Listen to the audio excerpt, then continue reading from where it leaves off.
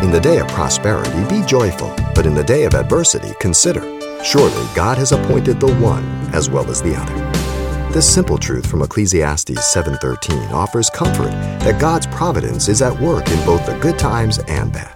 Here's Pastor Xavier Reese. How often God uses tragic events in our life to draw us closer to Him, to trust Him for the outcome. That's the Christian life, 1 Peter. That's what we're called to do. Don't think it's strange when you fall into fiery trials.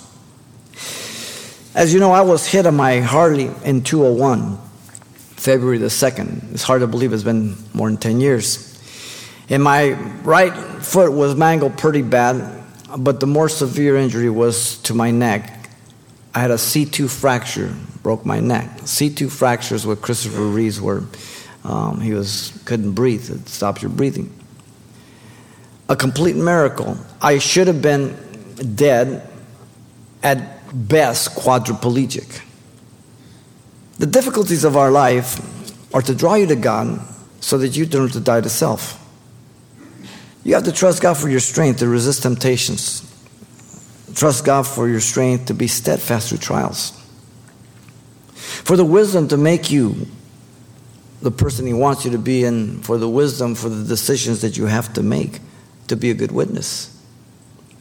For looking to Him for the transformation to make you more like Jesus, to be the person for your mate that He's going to bring to you. Here's the problem with single people. They're always looking for the right person instead of preparing themselves to be the right person. It makes all the difference in the world. 2 Corinthians 3:18 says, but we all with unveiled faces, beholding as in a mirror the glory of the Lord, are being transformed into the same image from glory to glory, just by the Spirit of the Lord. That ongoing refinement. Jesus put it this way in John 15:7-11. If you abide in me and my words abide in you, you will ask what you desire and it shall be done for you. That condition is under the will of God and the Word of God. By this my Father is glorified, that you bear much fruit. So you will be my disciples. As the Father loved me, I also have loved you. Abide in my love. If you keep my commandments, you will abide in my love, just as I have kept my Father's commandments and abide in His love. Now, this is the key. Listen. These things I have spoken to you, that my joy may remain in you, and that your joy may be full.